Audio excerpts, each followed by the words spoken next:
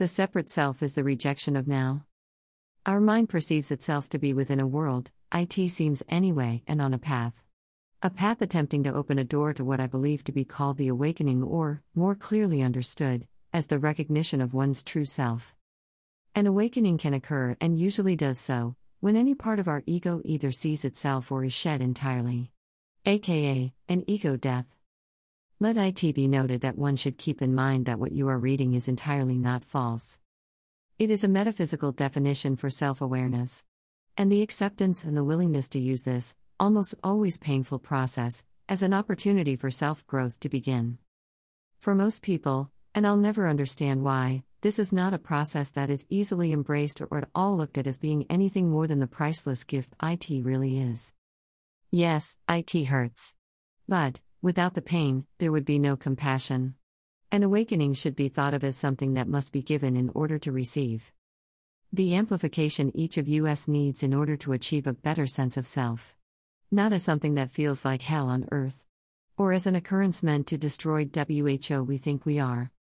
I don't know exactly what triggers these spurts of soul development, but it does seem to be from trauma, nonetheless, of some kind. And when I say trauma, I don't mean that as necessarily a bad thing that has scarred our souls.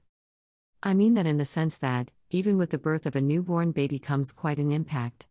I like to think of it in comparison to being electrocuted and getting that jolt. That jolt seems to trigger the brain to start thinking and processing things differently. Allowing one's perception to take on a prismatic-like effect. A slightly altered view of what is seen by whomever chooses to see it.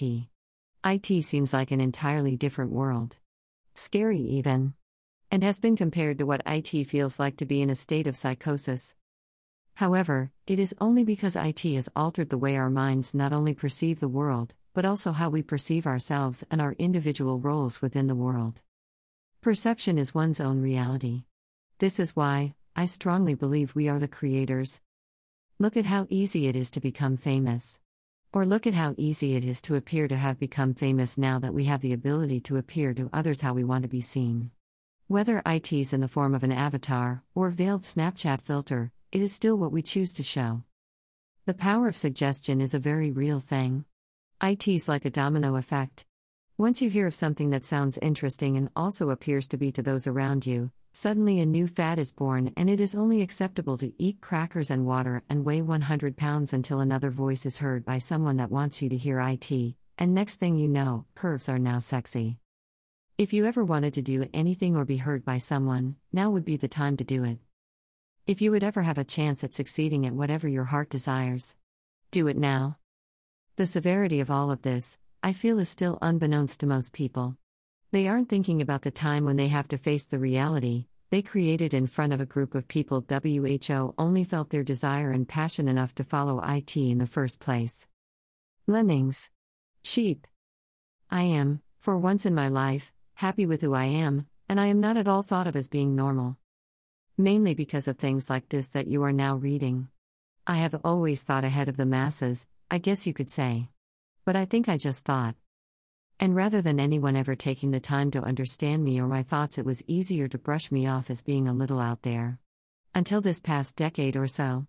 When the world suddenly began to open their eyes to what I had been telling them all along existed. I even wrote about it, for Christ's sakes, in 2003. And have had so many encounters with people coming up with the exact same thoughts as I had. And that is so exciting because it means the thought and state of mind are seemingly universal and therefore meant for us to know. But kept hidden from us from knowing. Is it a possibility? We are all on some sort of alarm clock set by the universe. And now more than ever it is very clear, it is definitely time to wake up. Because, with your perception, differences are shown. As well as variations and specifics. This is the true perception of time as well. It may seem more valuable than others. But, as long as you perceive you are true and there is a presence behind all forms and untouched by time, then it is always here and has nothing to do with time at all. It's called love. We as humans need to let go of blaming or any condemnation. Let it go. You can never know presence. That is, when you select who is deserving of love. And, who is not worthy. And when you become choiceless, it will reveal itself to you. Letting go of unloving thoughts by acknowledging another's reality is forgiveness. If you believe anyone has wronged you or is wrong, then you believe in guilt and blame. Duality does exist. We place a cloud in front of the sun and weep that we can no longer see the sun. Forgiveness undoes all clouds and reveals. No one has ever done anything to anyone, and life is but a dream. Nothing in this dream can touch us. Katie Livingston, 2021. Can you handle being Kimmed out?